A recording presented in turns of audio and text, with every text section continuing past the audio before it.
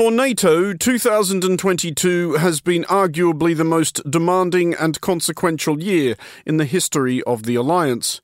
Russia's full-scale invasion of Ukraine on February 24th certainly compelled NATO to demonstrate its resolve like no other event since the end of the Cold War, a period which included NATO interventions in the former Yugoslavia, Afghanistan and Libya. NATO finds itself at barely one remove from conflict with its oldest adversary and is preparing to welcome two new members, Sweden and Finland. A few weeks ago on the Foreign Desk, our guest was NATO's current most senior civilian official, Secretary-General Jens Stoltenberg. Our guests this week were, a little less than a decade ago, NATO's two most senior military officers. General Philip Breedlove of the US Air Force was NATO's Supreme Allied Commander Europe from 2013 to 2016. General Sir Richard Shirreff of the British Army was NATO's Deputy Supreme Allied Commander Europe from 2011 to 2014. In this special episode, we ask the two generals for their assessments of how well the alliance has risen to its current challenge. Has NATO conclusively disproved the infamous 2019 judgment of French President Emmanuel Macron that the alliance was brain-dead? Did NATO massively overestimate the conventional military capacity of Russia? And how has warfare evolved in recent decades? This is the Foreign Desk. Today, there is no question. NATO is relevant. It is effective. And is more needed now than ever. We face the most serious security situation in decades, but we are rising to the challenge with unity and resolve. What's extremely important is that we, as democratic countries, as NATO, send a very, very clear signal to Moscow and to Putin so that there could be no room for a misunderstanding or a false assumption that something would indeed be easy. Russia's war has created a far more dangerous reality for Europe, including for Sweden. I'm hopeful that these discussions can pave the way for launching our accession process and put Sweden the next step to the path to NATO membership.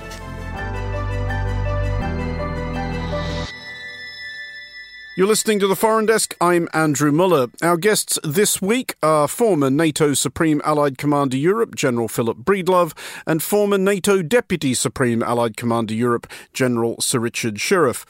Generals, I want to start by asking you both, and I will start with you, Philip, to describe briefly what I know are long and eventful military careers, but your journey to NATO, how did you get there?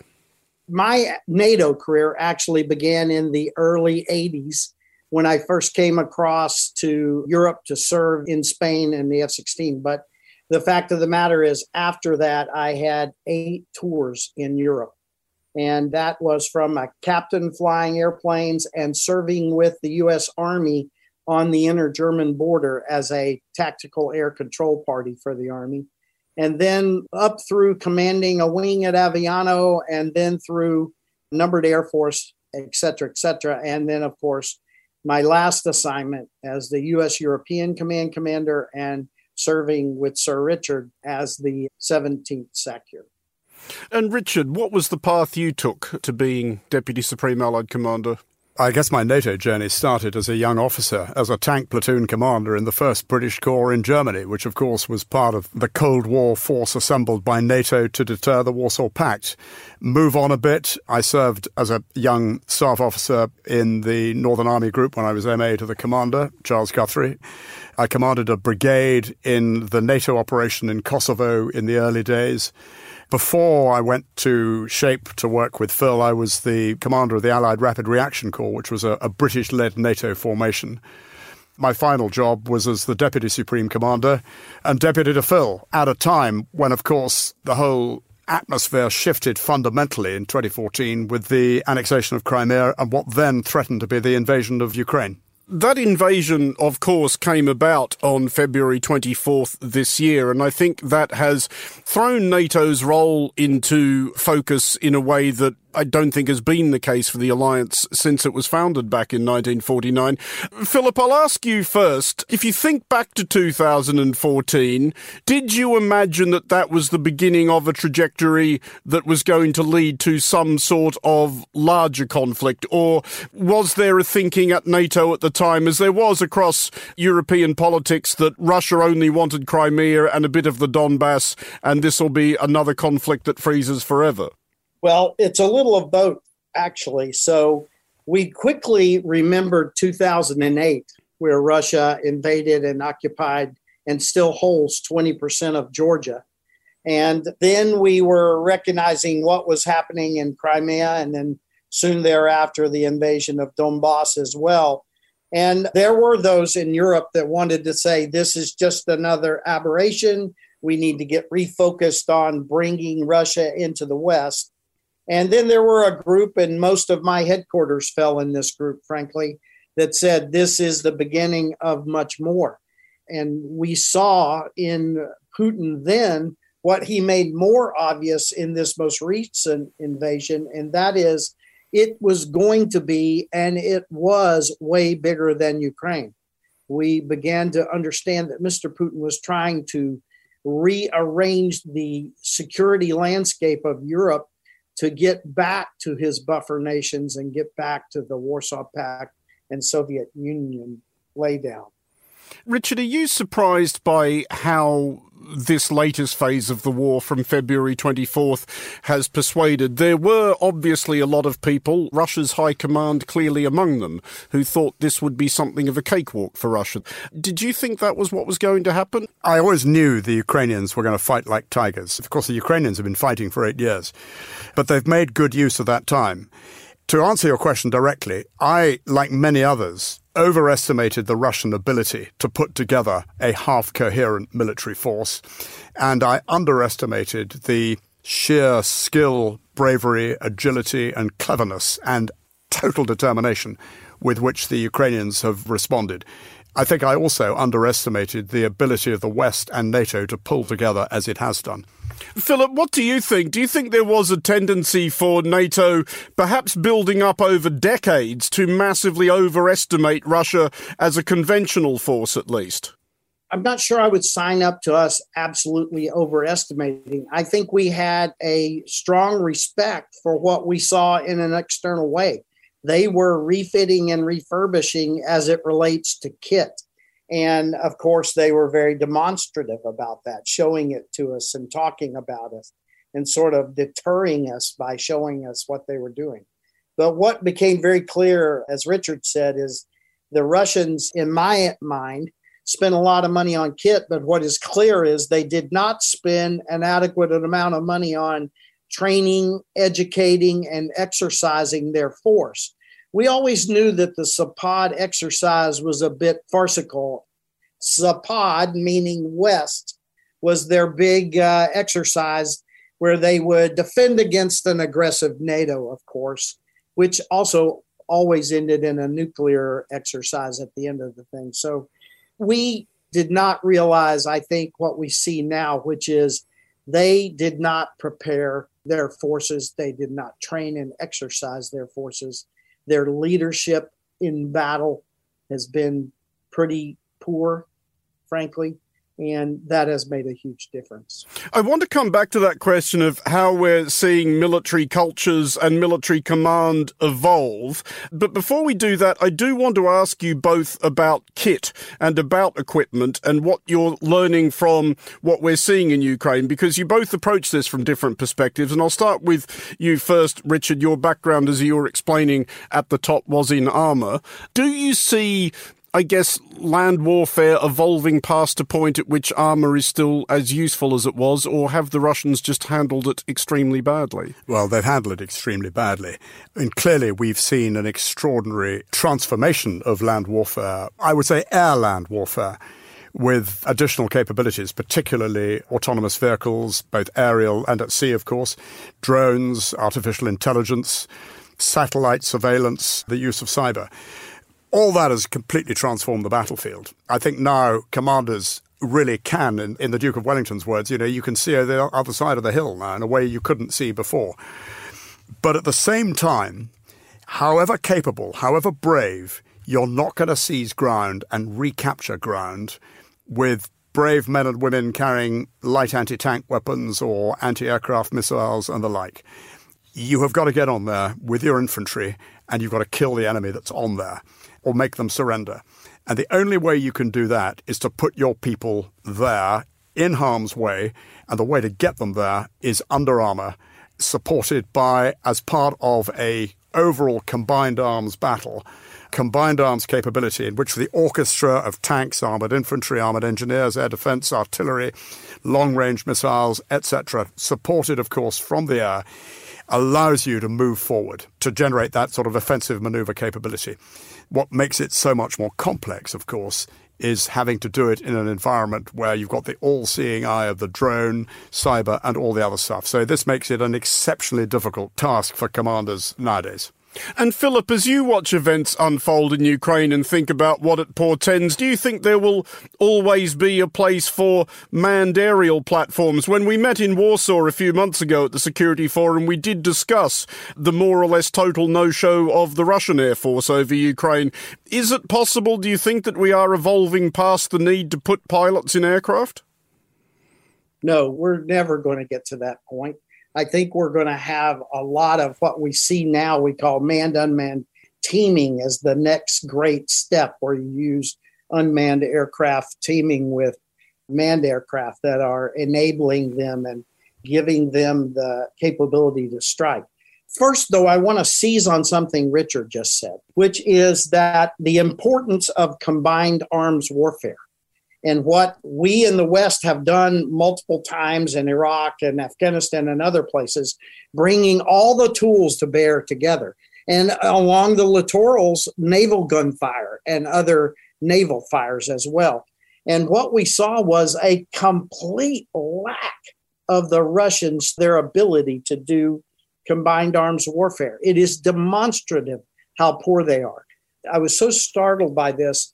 I now lecture at university in some of my graduate researches, and I went back to Chechnya 1, Chechnya 2, Georgia, Ukraine 1, and now Ukraine 2, and we see the same thing over and over, an inability to truly fight combined arms, which then degrades into knock it down with artillery and sort out who's living as we move forward.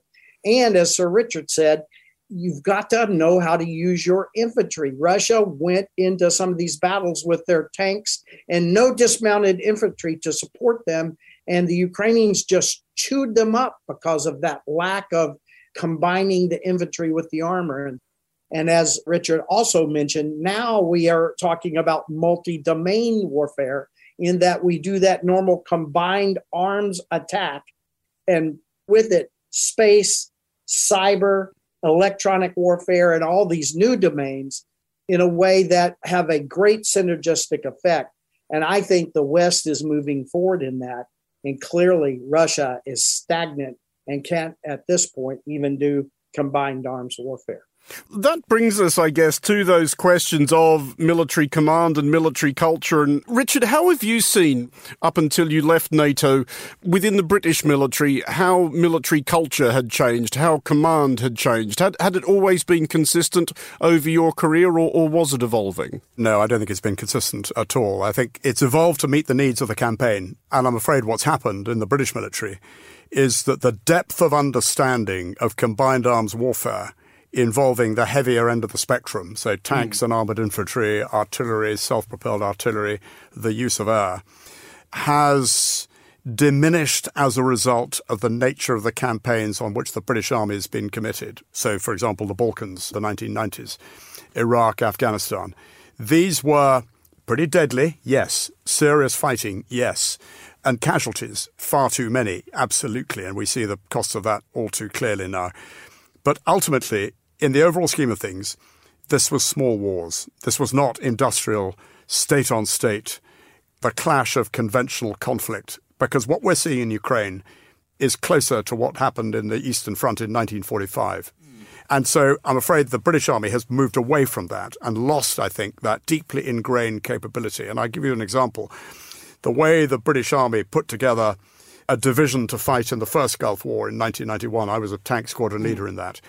That depended and relied and was able to call upon really deep experience of lengthy, long-term training exercises, both in Canada and in Germany, all of which inculcated commanders right down from general to tank commander in real experience of putting together that complex orchestra.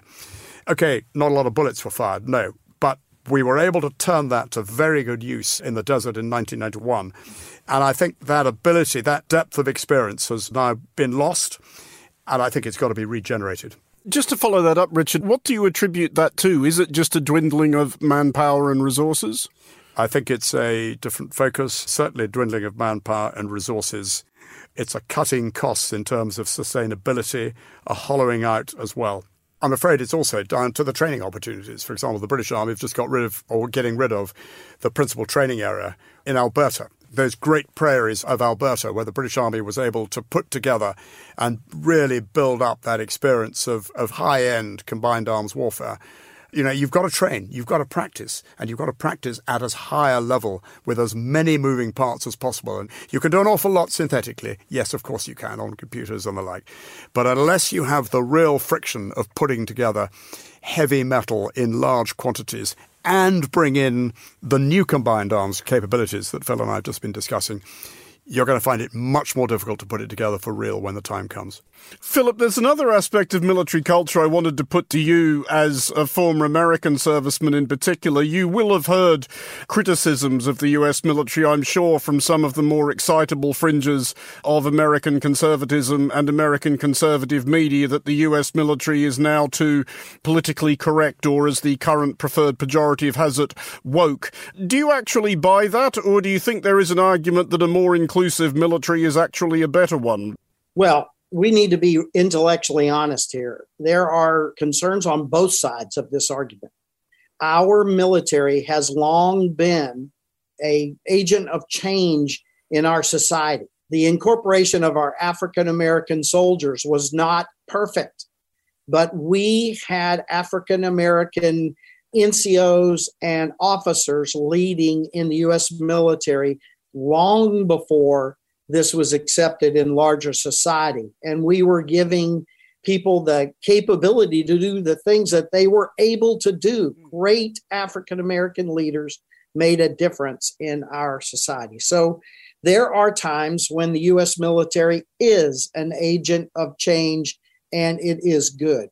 There are appropriate things that need to be done, and our military has led the way. The question is degree. And when is it a political tool vice an important societal tool? Richard, we did do an episode of the Foreign Desk as recently as last week talking about what efforts can or should be made to get more women involved in politics. The military, of course, historically is an even more male-dominated space than politics. Do you think there are things that European militaries could be making more of an effort with in order to encourage more women to serve? Well, it's a self-evident truth that, frankly, any modern military has got to include all aspects of society. And frankly, the more women who can serve as well as men, the better. A couple of points. One, it's got to be made consistent and easier for women as they perhaps become married and have families. And I'm sure militaries will be looking at that. And the second issue is that today's militaries have got to deal with any bad behaviour very, very strongly where women are concerned. And there have been a couple of egregious examples of that, which frankly must be eliminated. And Philip? So my daughter serves. She's a major and she leads a pretty large unit. And my other daughter is a scientist supporting our Special Operations Command.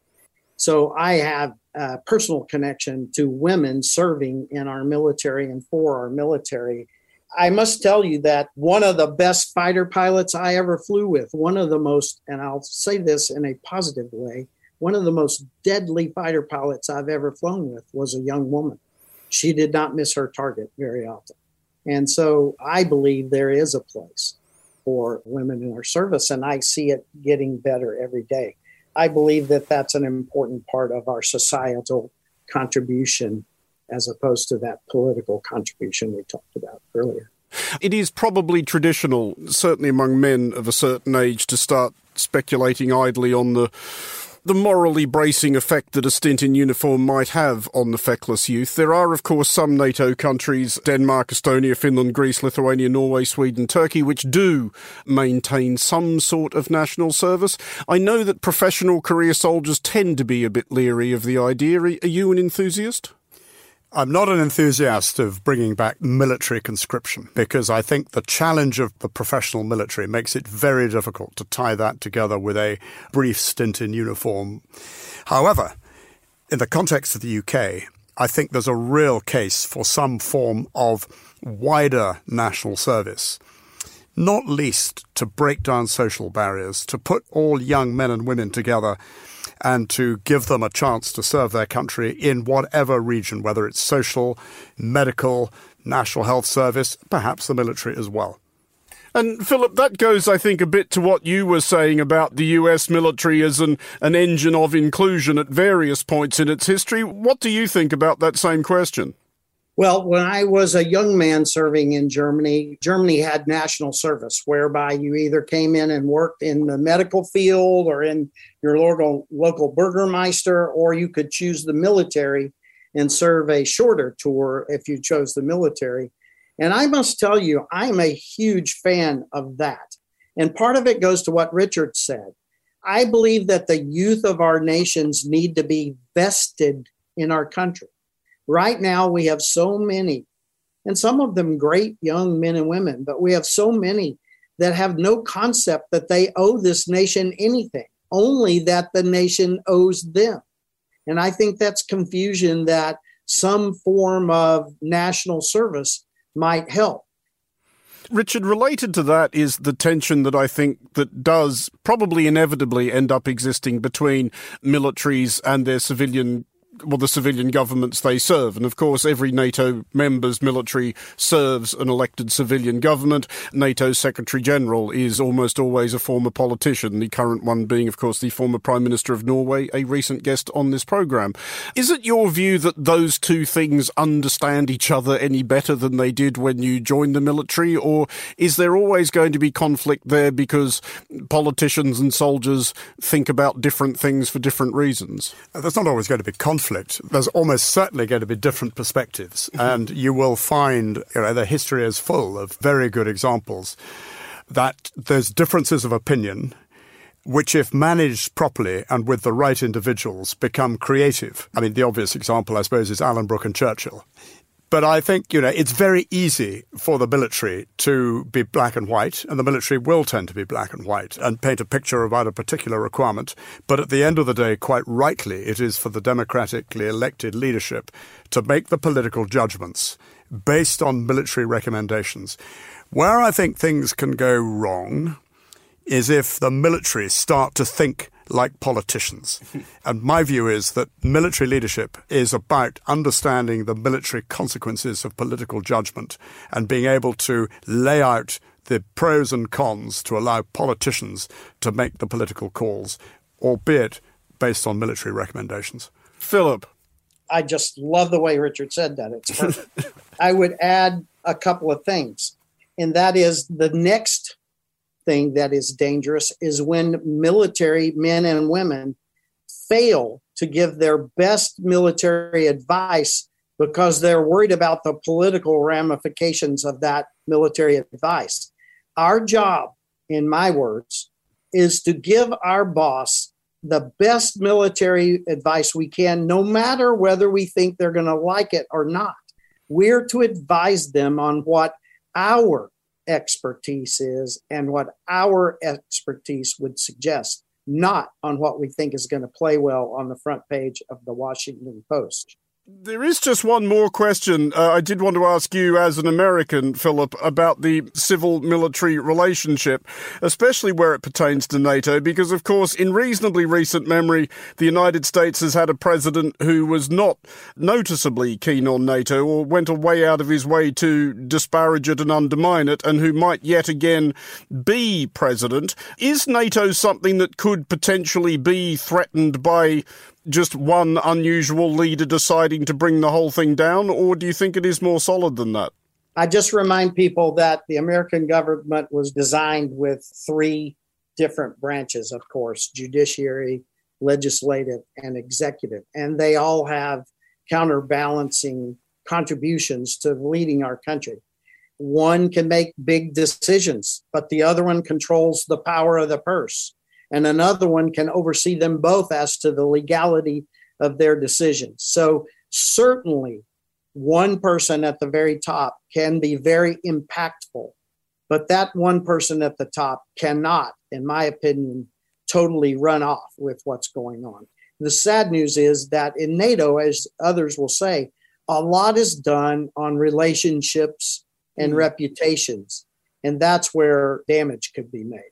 Richard, what do you think? If in extremis, the United States, if not necessarily withdrawing from the alliance entirely, but noticeably declining to pick up its usual end of it, could NATO survive that in the long term?